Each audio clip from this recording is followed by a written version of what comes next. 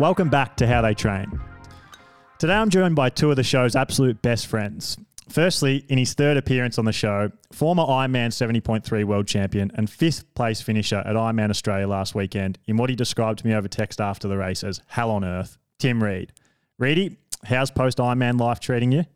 Sorry, I got the coughs then. I'm going well, thanks. It was a few days of the usual very sluggish brain and body, but I'm back and firing. Awesome. And in the other hot seat, also former guest of the show, making his second appearance and now Ironman Australia champion after his impressively dominant victory last weekend, the absolute legend himself, Tim Van Berkel. Berks, I think something that's interesting is that within the first 10 mins on our first podcast we did together way back at episode 4, you said to me if there was one Ironman you could win before you retired, it was Ironman Australia. How does it feel now that you've won it? Did you hear that, Jack? That's me cracking a beer, mate. It feels good. Hang on. Let me get one too. Get that? Oh, I got that. No, thanks, mate. It's a dream come true to be honest. And I'm actually really lost for words. And I was just, humbled by the whole weekend and the support I got out there on the course from the locals and from all the tri community. It was just such an awesome weekend. A big thing I want to sort of get into a little bit more deeply is that you two, from my point of view, are at relatively similar parts of your career, but I think you both went about that race very differently and in the end had pretty different performances at the race. So I really want to maybe just throw to you two guys to chat about the race, chat about your build-ins to the race, talk us through the day and just sort of take us inside both of your lives leading into the race and during the race. Oh, I would say we're at totally different ends of the spectrum in terms of how we approach the race. You know, I really got excited about setting up a business at the end of last year. I wanted to get back to being fully healthy and, to be honest, not having to worry about the stresses of having to race for money and sponsorship. And so Ironman Australia is one race I would have loved to have done a lot more for, but it just didn't work out with the way things were going with the business. And we sort of did what we could. And just, literally it was like a very stripped down 15-hour a week prep for really not that many weeks. But, as Berks will probably attest to, there's something really special about that race. And I'm glad I did it, even as a bit of a destined to fail sort of experiment. It's just a race that really gets my juices flowing back for triathlon. And I hope that later in the year, I think that things are going to calm down a lot with work as the Aussie summer of racing slows down and looking to probably, build back into a lot more training now that the systems are all set up with RPG. But it was just for myself, it was a polar opposite approach to what I've treated that race like in the past. I knew that there were other things I wanted to tick off in my life. And as much as it's hard on race day to not race how you believe your body could go, it's there's a whole lot of other things in life that you got to tick off sometimes. So never say never. I'd love to probably do it, really properly one more time, but this year was just not going to fit in with the schedule. But it was still a fun experiment, and it really did. Watching Berks swing really got me excited again, for the sport, and even not just Berks, but the support of that race and the atmosphere is just different to other events, and it just reminded me how good it can be. And so when you're out there on the course and you're racing in a professional field and a pretty strong Australian professional field, knowing that you haven't quite done the work that it requires to win the race, but you're a natural competitor who wants to race, is a former Ironman 70.3 world champion, and someone who's performed really well at that race in the past. How can you take me through your actual race day and how it unfolded for you and how you were feeling and maybe watching Berks win and talk about his performance a little bit? Yeah. So I even when I've been really fit, I've I've had to stick to the plan for my Ironmans to go well. When I won there at Ironman Australia in 2016, and when I did my fastest time in 2019, I had a very clear plan and I stuck to it. And I knew where I was at with racing. I knew where I had to sit in terms of my training, but in terms of the race. And the one thing I'm not annoyed about the 15-hour-a-week experiment. I'm annoyed that I don't know how it could have gone if I'd actually just stuck to the plan. And I just got excited. Burks took off I swam on Burks' feet for the swim. I was just trying to stay as easy as I could through that swim, and knowing that my biggest swim was the week prior where I got up to 3K. And honestly, I didn't feel like the swim really dropped off that much for me. I have to swim very regularly to maintain the feel. And then on the bike, I should have just let Burks go, but he was, a few hundred meters ahead, and I rode up to him, and it was well above what I knew I could sustain given what training I'd done. But the racer took over, and I just ignored the fact that I was probably 10, 15 heart rate beats too high, which is just at that point where I just didn't, I can't, I knew I'd absolutely blow to bits at about 120 on the bike, which is exactly what I didn't blow to bits completely, but it was definitely, I had to drop the power a lot to start absorbing some calories at 120K. And then the run, again, I don't know what was going on in my brain. I've coached enough people to know that you just have to stick to what you're training, where you're at with your training. And I ran the first 15K, probably 10 or 15 beats too high. I made up, 2 minutes on Josh in a 2K section, got way too excited. Thought, I can get second here off 15 hours a week. And then reality set in, and I paid the price for the pretty crazy experiment. Ironman's not a race you just can't get away without doing the bike work. I'd probably done the run mileage, but there's no way around the bike. 180 kilometers, you have to get off that bike, and it can't hurt you too much. But I was damaged goods getting onto that run. Yeah, and I mean, if I had to talk about Burks' race to answer your second part of your question, I don't know if he's going to like this, but I actually reckon Burks could have gone faster. I believe Burks is 230 something runner off the bike, and I feel like I always think Burks still ride too much like a cyclist with big spikes up the hill. And the first 40K, I remember I rode up to you and I was like, mate, just chill out. Yeah. You will win this race if you just stay strong all day. Because I just felt like it was a little bit, do you think, I don't know, my power was pretty high in that first 30K. What were you sort of sitting on, Burks? Yeah, it was definitely on the higher side, especially through all those climbs and stuff. It was probably for the first, I reckon maybe 20K, I was around maybe around the 280, 285. Yeah, right. And then it dropped off a fair bit. So put that in perspective, though, for listeners. You're racing at 66, 67 67. Yeah. But yeah, once I did get a little excited, and once you said, just chill, I definitely chilled a bit. But yeah, probably the first kind of 100K or so, I didn't feel that great on the bike. Like I just couldn't get comfortable into the headwind, and my hip was hurting a little bit because I'm old. But yeah, about the 120, 130 mark, I just felt good, and that's when I kind of rode off from you guys, and I felt really good coming back in and actually gained a minute back on Josh. Yeah, and I think you actually would have probably, without that first little spiky section, that first 60K, I just felt like there was a little bit too many spikes, and I think you probably would have ended up riding a little bit quicker. And I believe that the way, I mean, your VO2 max and thresholds are not like, your VO2 max is not high. It's not your strength as an athlete.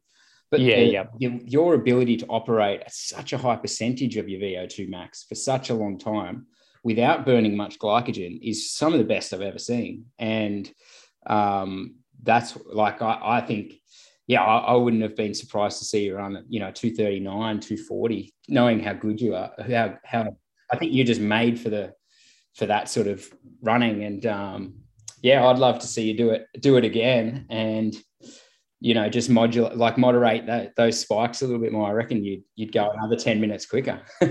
I definitely felt that there was maybe I reckon 3 to 4, maybe 5 more minutes in that I had in the run that I could have gone quicker, but I felt really comfortable most of the marathon. And then I started the last lap.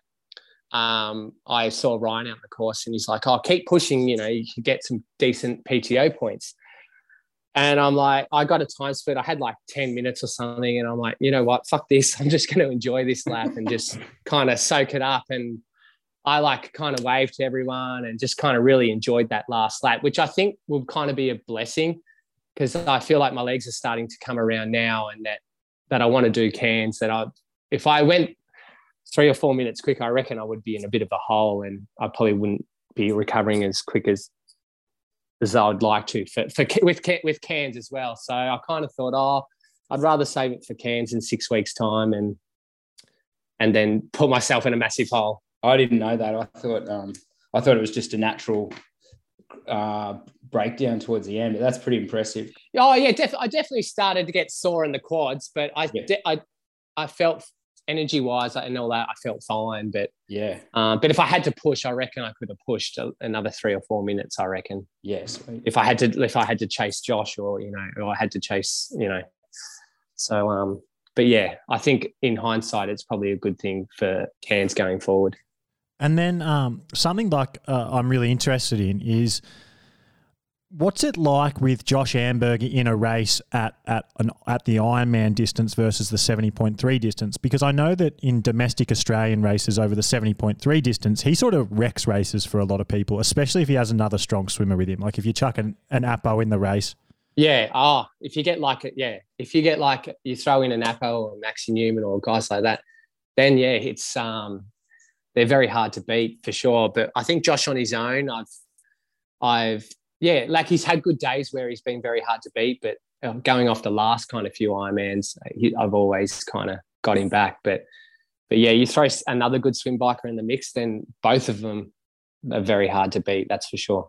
And so when you're looking at the start list or when you start like standing on the start line before the day, how worried about Josh Amberger would you two be over the Ironman distance if it's just you three in the race, or, there's a relatively small field, no one's going to go with him on the swim and he's going to have to ride by himself.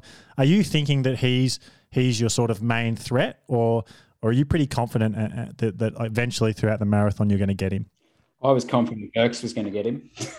Yeah, definitely over an Ironman, but over a 70.3, he's probably better than me. If we go off our record over 70.3s, he's probably definitely got more over me. But if we go off Ironman, then I've definitely got more over him. So, yeah, I definitely back myself more over an Ironman than I do 70.3. But Ironman is what I train for and what my main goal or what I work towards each year is obviously it'd be like for this year, for an example, will be Ironman Australia, Cairns, and then hopefully an Ironman World Championships in October. And so when you have a 6 minute deficit off the bike to him, you're sort of pretty confident that eventually you're going to get him. It's not he's 6 minutes ahead. How do I win from here? It actually got to 7 minutes. I think that was the biggest gap during the day, and I think that was about maybe around the 120 mark. I definitely started to stress when it got to that. I knew I had a really good prep, and I knew I did the work, so I just kind of backed myself, and as soon as I started the marathon, I just knew I was on for a good day. Did you expect to catch him as early into the marathon as you did? Yeah, probably that's probably the earliest I've caught him in an Ironman since we've probably over the last few years. I was surprised, but he did have some. He had a few issues because when I actually saw him, I could see that he was pulling his suit back on, so he definitely had to stop and go to the toilet and stuff. So he was having some gut issues. If I can touch on just race real quick, it was really interesting because I've had ever since the you've got Blumenfeld and the crew over there doing 120 grams of carbs per hour.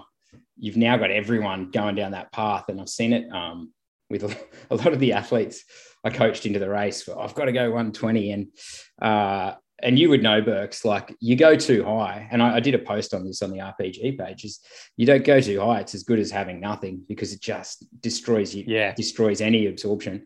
And for sure. Josh went down the 120 path and also added in a bit of Gatorade, and it was guts done. Yeah, for sure. So for this race, I actually dialed down my Infinite. I dialed down the calories in it. I dialed down everything in my mix and did a whole new mix. Yeah. And I found it. I just didn't have any dramas. I wasn't bloated. I could take on calories during the marathon this time. So I found that really helped. So yeah, I went on the lesser side, then I went on the higher side. Yeah, and I think my best races were always on the low side as well. I just feel like it doesn't interrupt your hydration as much. There's just, you can always add more. You can't take it out. Yeah, for sure. How anal are you two about your nutrition strategy throughout the race? Like, how much thought are you putting into it beforehand? How much thought are you putting to it on the day? We both use the same product, so it's pretty easy. You can answer for both of us, Burks. But I feel like I definitely take too much and then don't end up having half of it. But I try not to overthink it. I try to keep it real basic. I find the basicer I keep it, the better the race I end up having. So I think for this race we were pretty lucky because it was pretty cool. Like, we didn't have to worry about heat or anything like that. So I think it made it a little bit easier. But yeah, I just kind of stick to the Infinite mix, and then once I get onto the run, I just kind of hit water and Coke and just whatever they had on course. I think I had one of the gels during the marathon towards the later end. But I don't rely on special needs anymore because you got to stop and get off your bike and get it, and no one's going to stop, none of the pros are going to stop and get it, and then on the run you've got to actually step off course and get your own bag to get it. And I put it in there just in case I'm having a bad day and I really need it. But no, if you're having a good day, no one's going to stop and get your special needs. So I was looking forward to a stop each lap. You were going to put some shoes in, weren't you, Reed? Yeah, I should have done some testing while I was out there. That doesn't sound like you. Hey, Burks, Reedy touched on your race probably a little bit more than you did then. Can you take me through your day, how you saw it, maybe from start to finish, because you're obviously the guy who won it and who everyone's here to talk to about his race. So can you take us through it? The way the day started, it was a really good weekend. I had my son with me and all the family there, and it was just all low key. And I was not, to be honest, I wasn't even really nervous at all. I was just excited. And yeah, as Reed said, the swim was probably on the lighter side. It wasn't really stressful at all. It was pretty cruisy. Well, we lost 4 minutes to Josh, so we were obviously just cruising. But at Cairns last year, we only lost 2 minutes to him. So, but once on the bike, yeah, I just got carried away, and I went for it. And then Reedy and Ben and Fraser caught up to me, and Reed's like, "Mate, cool your jets. Just settle down. It's a long day. You've got this. You've got this."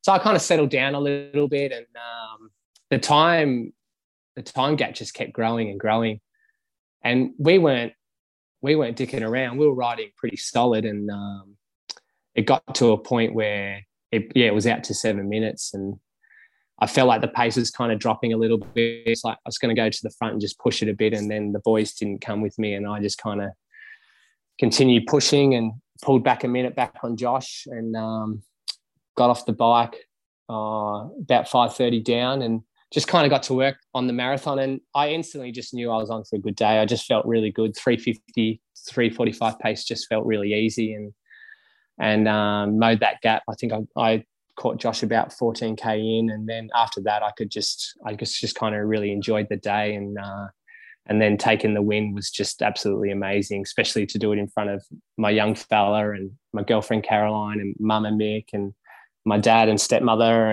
and plus all my family and friends. It was just an amazing experience, and I was just so pumped. And as I said, I'm still lost for words, and I'm still on cloud nine about it.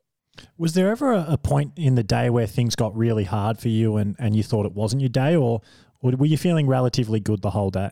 Yeah, to be honest, I didn't really have a bad patch. Like, obviously the first part of the bike where I wasn't feeling great.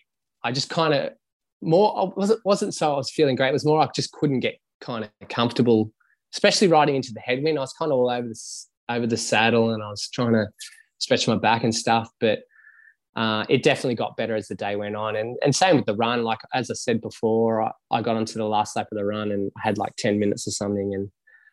And Ryan, my coach, was like, push, get some PTO points. And I was just like, nah, mate, I'm gonna soak this lap up and just enjoy it. No one knows how the PTO points work anyway. Well, that's it. Like, fuck, who knows? So, and like, if it goes off the course rating, and obviously our swim was a lot longer than, the year that you went 8:09 and Cam went 8:06, like. So how can you judge how can you score a score when the swim's long and there was, you guys had bike catches, we didn't have bike catches, so there's like a bit of time. But anyway, I don't really care about the ranking, but yeah, I just wanted to really soak up and enjoy that last lap. And that last lap I stopped and gave Hendrix a hug, and I gave heaps of friends and stuff high fives, and that last lap was just so cool. It was so fun it was my victory lap. It was cool. How much has obviously COVID, financially it was very stressful for us, but also there's a lot of other very turbulent things going on in your life. How much has two things?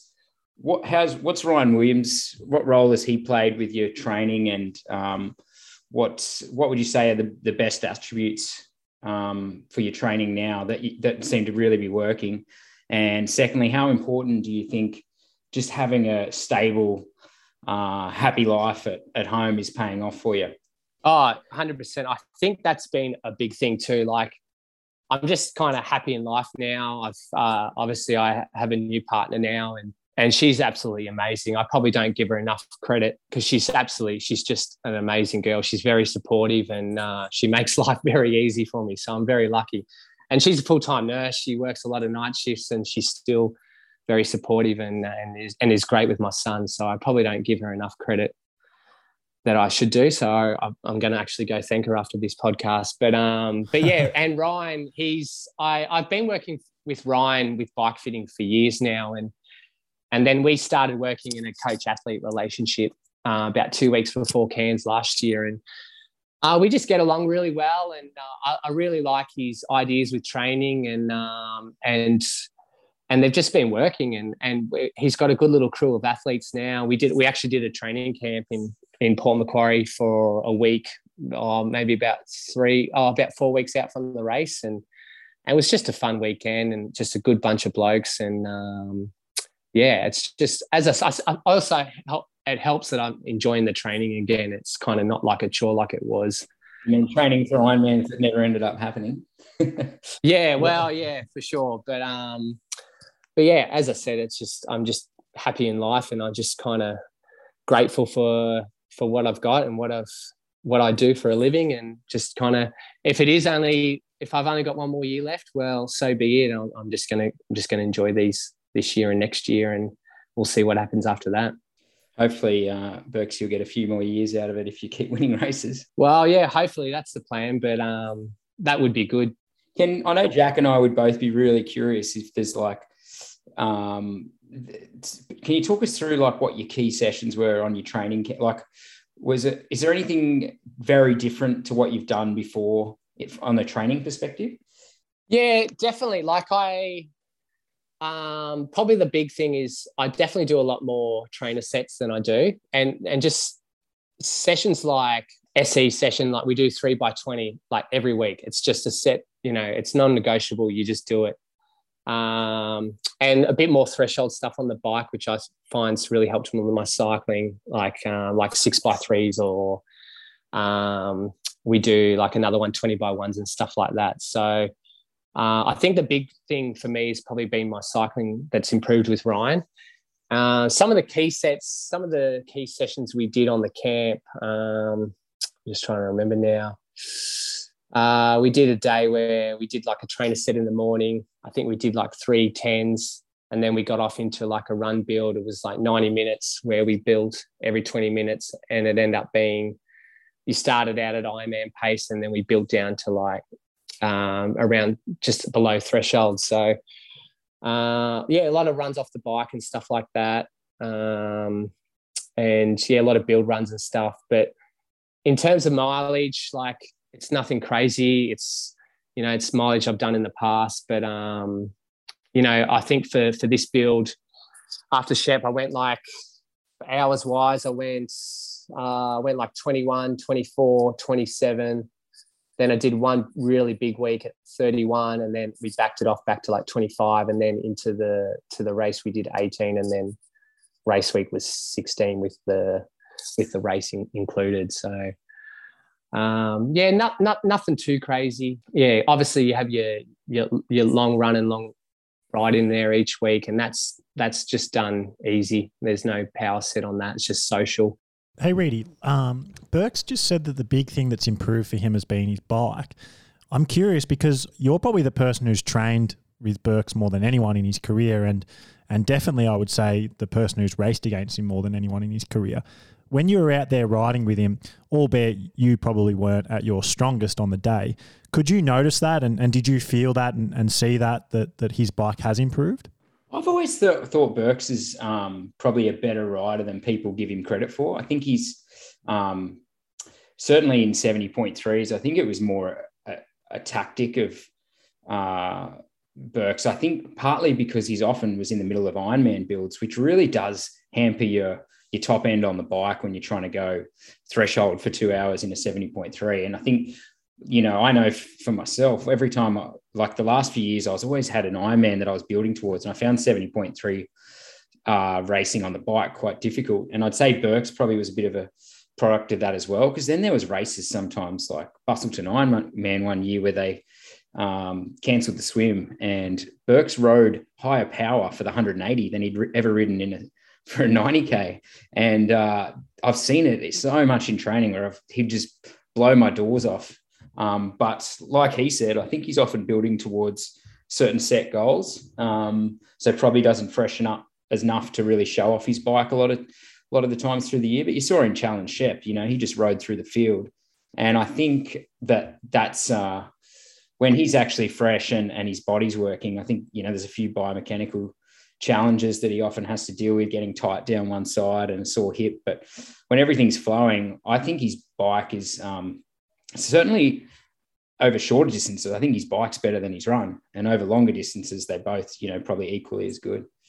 And then another thing I'm really curious to get your take on is you said earlier that you were confident Burks would catch Amberger in the run. I did an Insta poll on the How They Train Instagram account the night before, and 75% of people said that Josh Amberger would beat both of you on the day.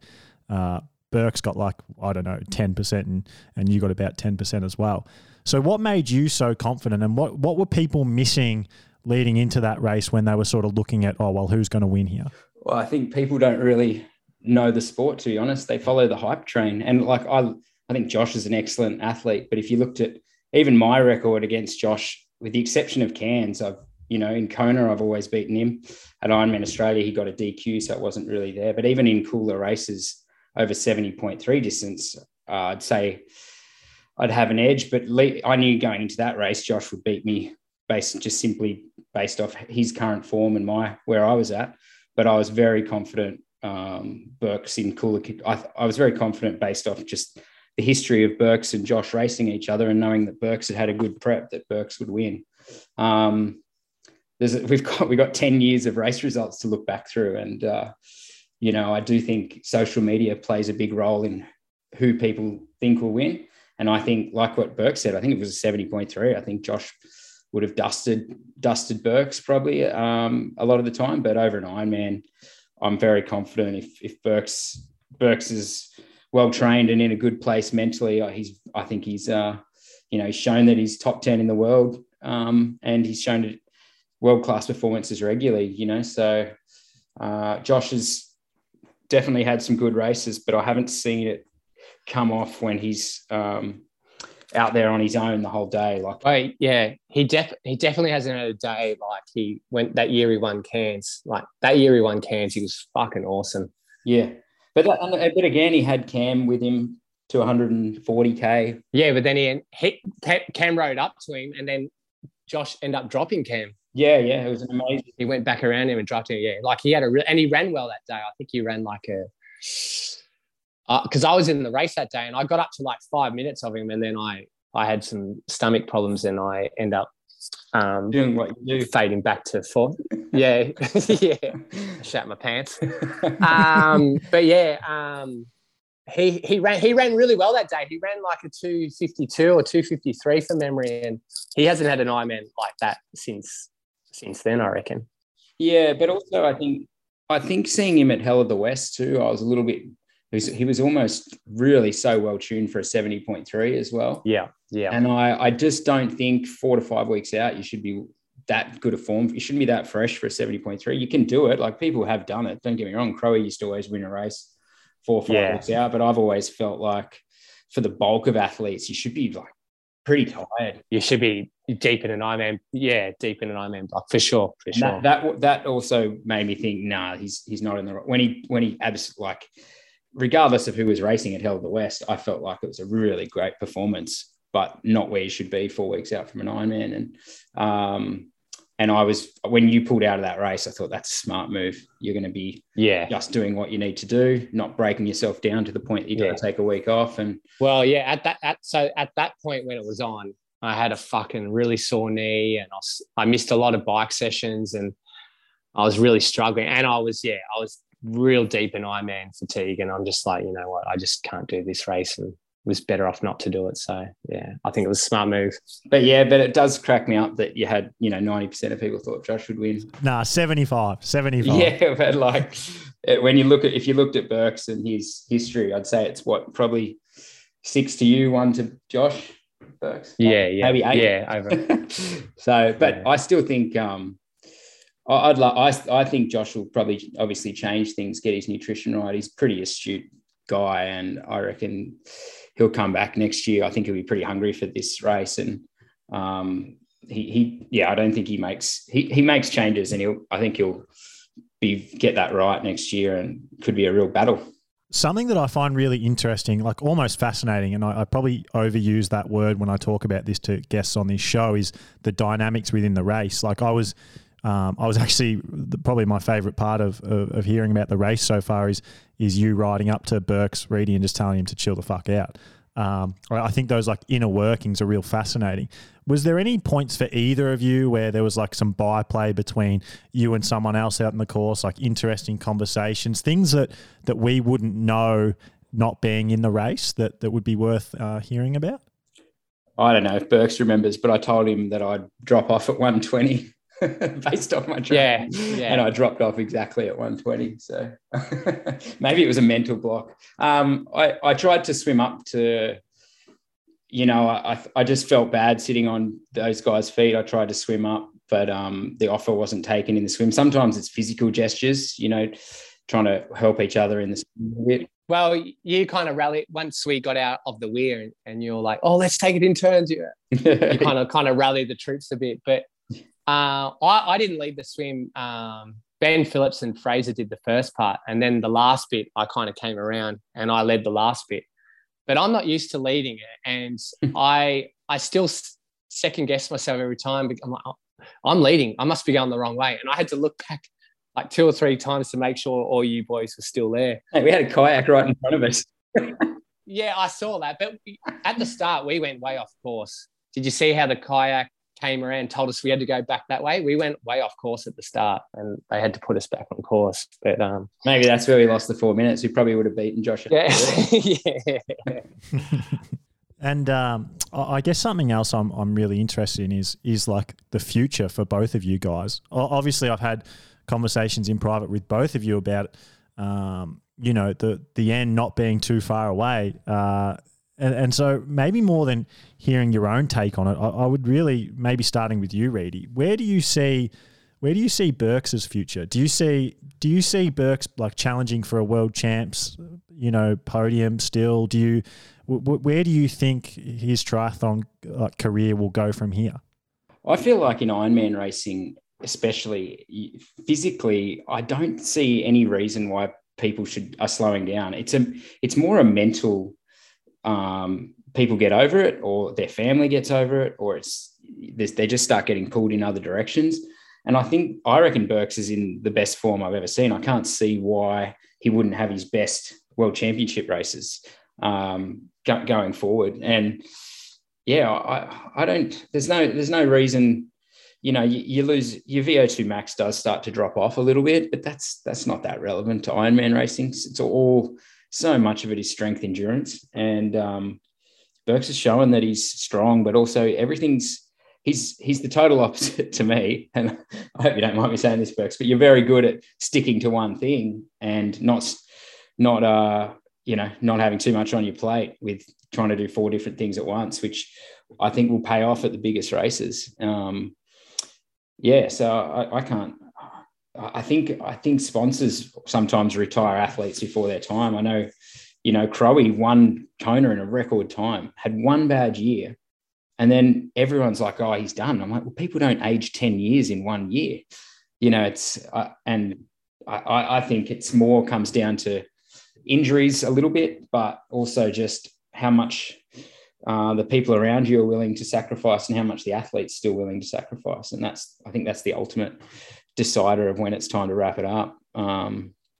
Because sometimes it's not just the athlete who's had enough. It is hard on the people around them, and they want to go back to a life of normality. And sometimes that's what drives wrapping it up. But there's no reason in my mind that Burks won't have his best World Championships this year. And what's your take on that, Burks? Look, as I said, I've found this new love for the sport, and I'm actually more motivated than ever. And I would really love to get back to Kona to have one more crack. But to be honest, I'm actually really loving and enjoying just being at home in Australia and racing in Australia. I've had no desire to go overseas and race. I got an invitation to do a race in Korea, and I just turned it down just because I just enjoy being at home at the moment. But I definitely would love to have one more crack at it just to see how I would go. But yeah, I've only really planned my season up to Cairns, and then after Cairns, I'll sit down with my team and we'll we'll sort of plan out for the rest of the year. And if that's Kona, we'll shoot for that. And then obviously, like Reedy's gone into it a bit then, that family plays such a role and other career choices play such a role, and thinking about your future and, sponsorship. And there's a lot of factors that go into wrapping up an athlete's career. But as someone who knows Reedy as well as anyone, where do you see his sort of just do you still see him as capable of winning big races and that sort of thing if he was to want to do it? Oh, definitely. Look, to be honest, I definitely didn't count Reedy out as a threat on the weekend. I know how much that race means to him. He's a past champion. You can't discount a past champion. He definitely talked it down to me, but chatting to other guys, Clinton and stuff like that, who was helping him with his program, he definitely said, "Oh, he's going well." So I definitely didn't discount him, and it's just a time thing with Reed, and I can't blame him. If I had a nice, successful coaching business going, I would probably focus that too, because he's done really well with that, and good on him. But look, I reckon he could still pump out a good competitive 70.3. I definitely think. Definitely off 15 hours, but yeah, I think for an Ironman, you probably, well, he knows that you definitely need more hours for that. But I still think you can be very competitive. Well, look at Apo. He does well off 18-hour weeks in 70.3. So I'm still think he can be competitive, but yeah, it just comes down to a time thing. Yeah, just to back you up on that, Burks, I'll definitely now things are really starting to settle down with the business and I actually do hope to get back to some pretty good 70.3 racing. I had to take quite a bit of time off just to get back feeling good. As much as on paper, it didn't look like a good race on Sunday. I felt like I just had all my heart rate zones back instead of being stuck, not being able to get my heart rate up. So I'm really excited. Monica's actually very supportive, and we're considering taking some time off and heading to Europe, so if she's not working, suddenly I've got, 20 extra hours I can play with for each week for training. So we're looking at a Europe trip, and I'll hit a few 70.3s over there. And like you, Burke, so I've sort of feeling really rejuvenated with it all and quite enjoying it. But I'm not going to lie, I really do love just having the regular paycheck, and I enjoy I've always enjoyed coaching, as you know. It's not a chore for me at all. So I'll always be torn in multiple directions. I've just accepted who I am. But there is a part of me that thinks if I was going to take 6 weeks off work, it would be for Ironman Australia next year, to just do it one more time properly. But like you said, you can't bluff your way through that bike. Definitely, for sure. Yeah. Especially on a course like that too. It's not an easy bike course. Maybe like a flatter course. Maybe I should go to Europe and roll around with the 15 cameras that seem to be follow them around as they all bike 355 off 240 watts. No, that's only reserved for 2 or 3 people. Go to Texas where the course is short.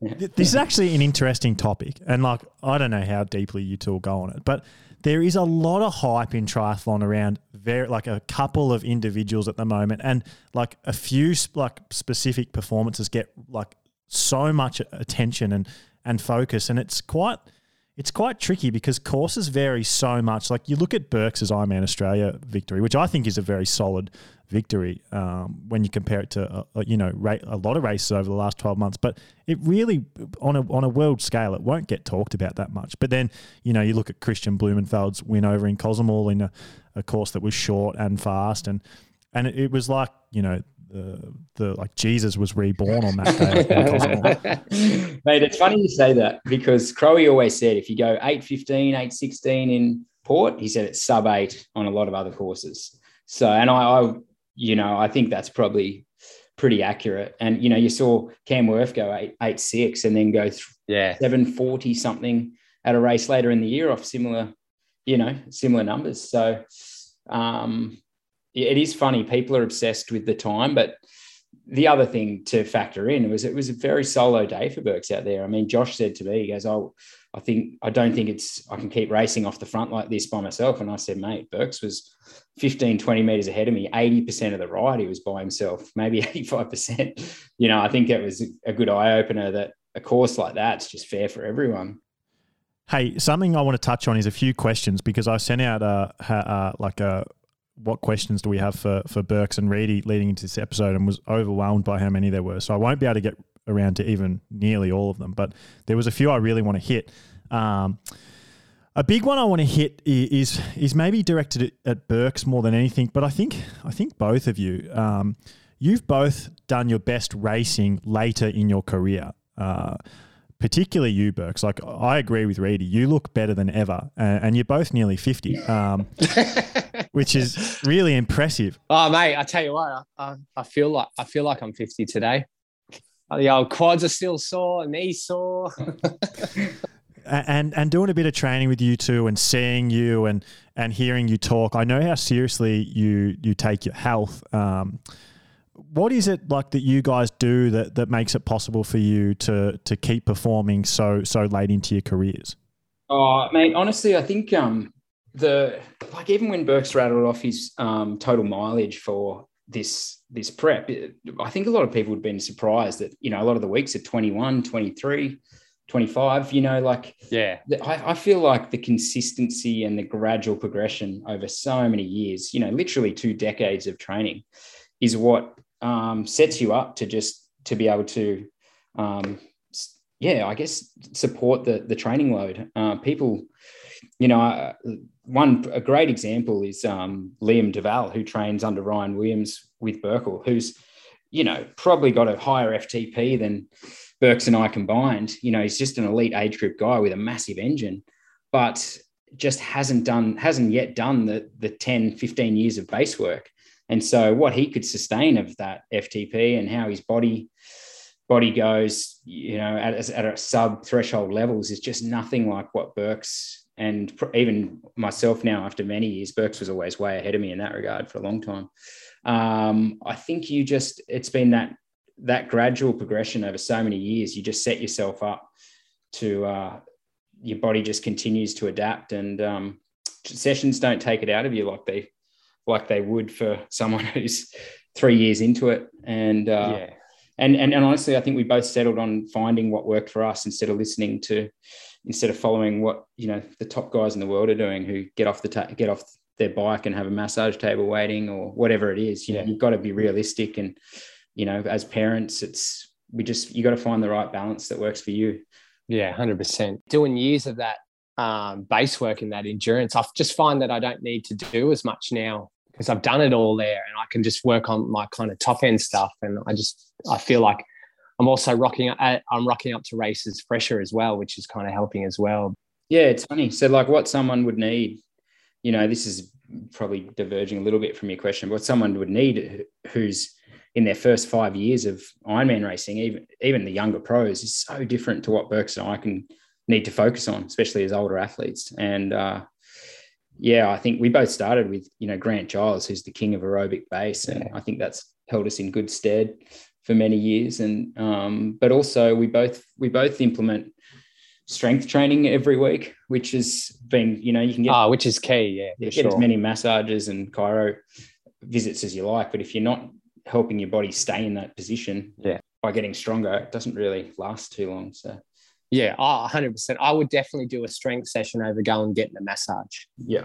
You just got to keep everything firing and keep everything activated. And Hey, just one last quick one to end it on. Something I've actually always wanted to talk to both of you about when we get you together on the podcast, which is something that has always been going to happen, is tell people some stuff about each other that we wouldn't know. Like when you guys are training together, what are some things that make training with each other so good, or like, just like what are some funny stories that we might not have heard out in the training tracks? Take us inside that. Well, Reedy thinks that I don't wash the dishes in hot enough water. So I definitely need to make the water hotter for doing the dishes. Reedy and I first met Reedy on a training camp in 2008 in Jindabyne. And since then we've traveled the world together, and we lived in the same town together, and we've been through a lot together. And I absolutely enjoy every minute and time I've had with Reedy, and he's been such a great mate. Especially, through that tough time in 2020 when I went through my divorce, Reedy was there, and I was staying at his house, and the support he gave me was absolutely amazing. And then even like us racing together, and we've had some great ding dong battles over the years, and we've been competitive, but at the end of the day, we can sit down together and have a beer, and we've had a lot of great times together. And I really hold Reedy as a dear friend, and he's just a great bloke, and I love hanging out with him. Yeah, thanks, Berks. I think what the public perception's often quite different to what Berks and I know each other to be. Like Berks is actually probably one of the more stabilizing factors in my training and life, and sometimes even my first Ironman win, it was like I have the ability to make everything overcomplicated and get in my own head. And Berks knows how bad my anxiety can be at times, and he just basically laid it out to me as simple as you could before that race. Do this, don't run quicker than 350, and then you'll win the race.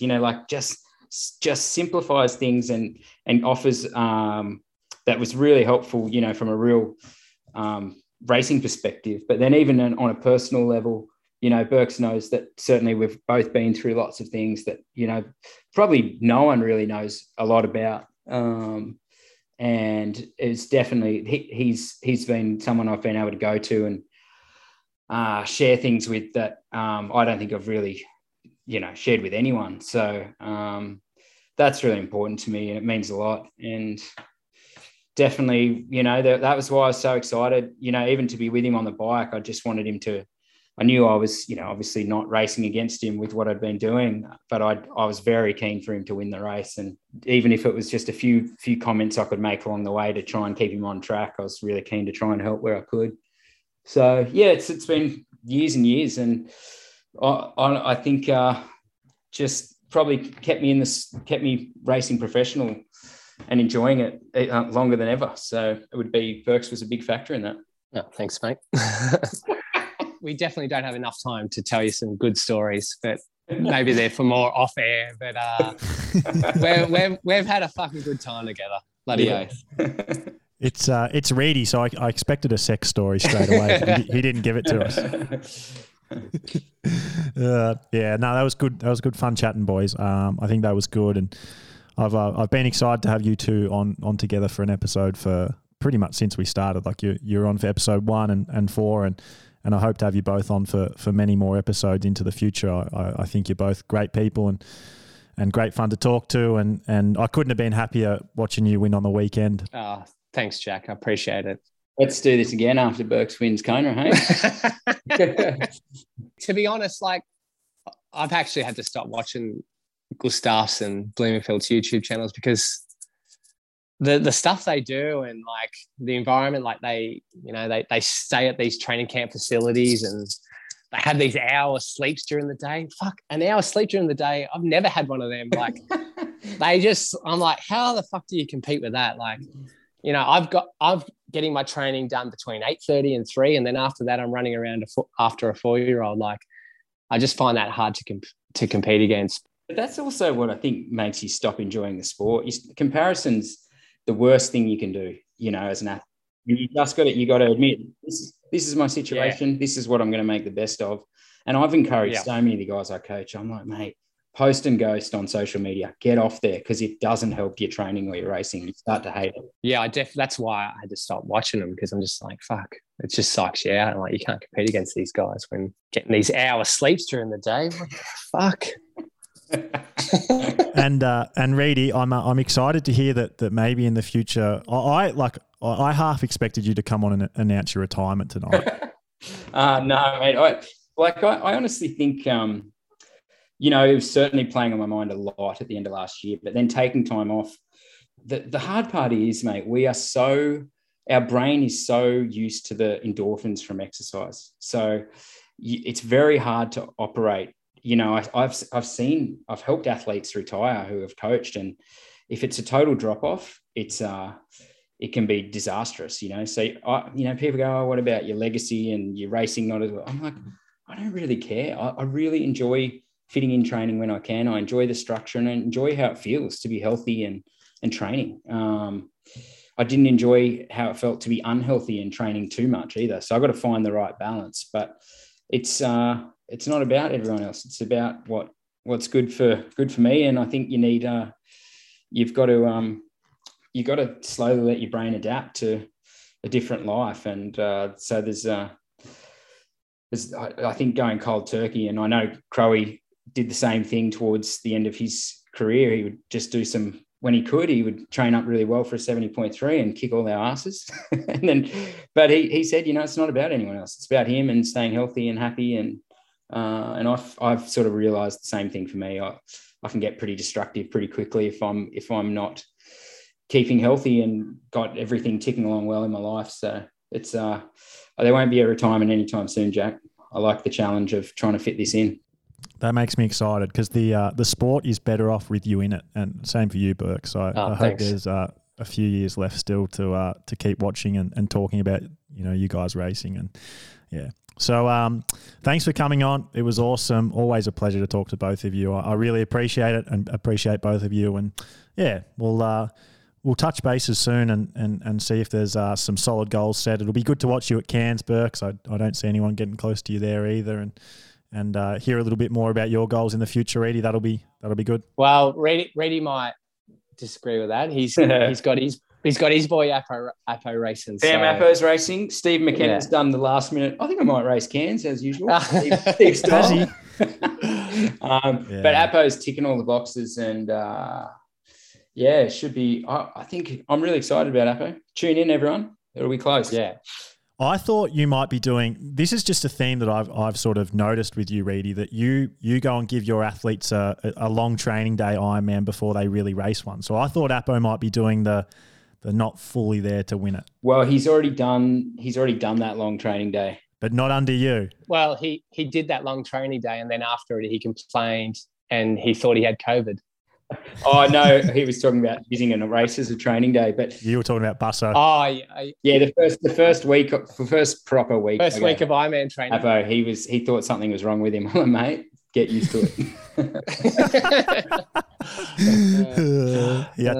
He had to go outside of his usual 15 hours per week. Sarah, I think I got COVID. No, mate, you're just tired from training. Yeah. That's funny.